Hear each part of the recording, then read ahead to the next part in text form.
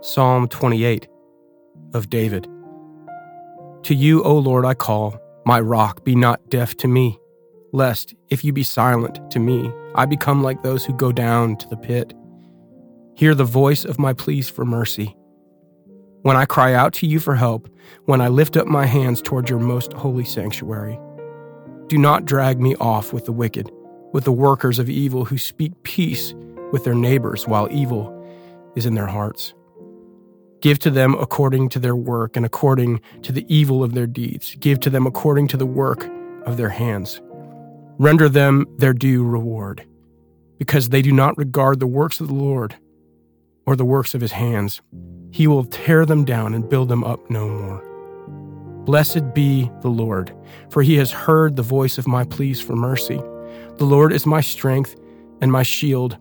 In him my heart trusts, and I am helped. My heart exults, and with my song I give thanks to him. The Lord is the strength of his people. He is the saving refuge of his anointed. O save your people and bless your heritage. Be their shepherd and carry them forever.